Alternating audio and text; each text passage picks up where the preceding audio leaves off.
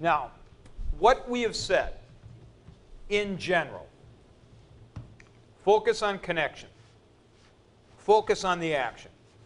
With the infinitives, participles, and so on, it holds perfectly for this. Now, however, there is a special thing about imperatives. Now, I'm going to preface what I say. I'm looking at the camera now.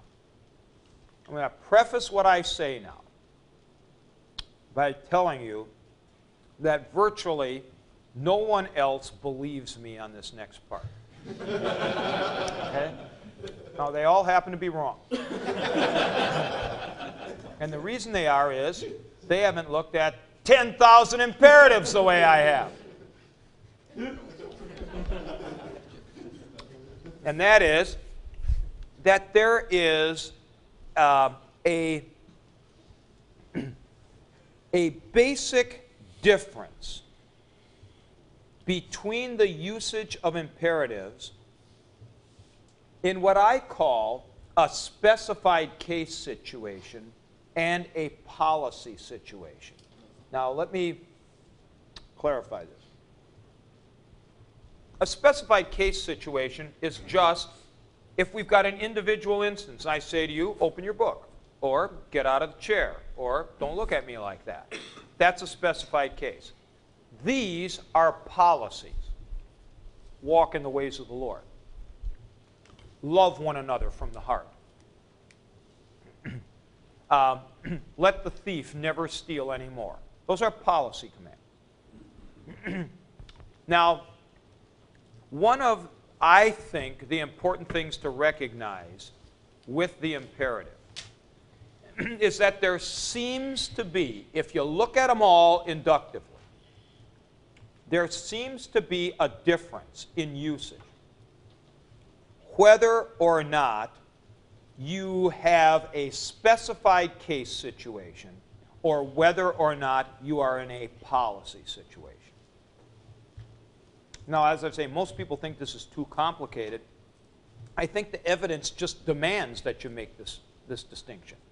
Now, let's take a look at what we're talking about. Open your books now.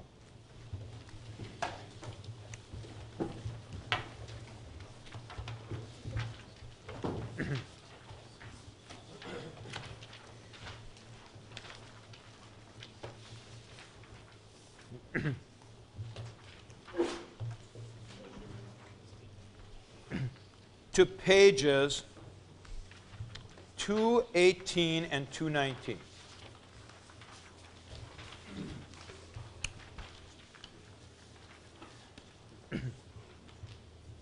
And look at the top of the page 219. Well, actually, it begins on the bottom of 218, number 1, F1. Use of imperatives in a particular situation or to confront a specified case. A. Here's the first thing you got to say. If you're in a specified case and you're giving a positive command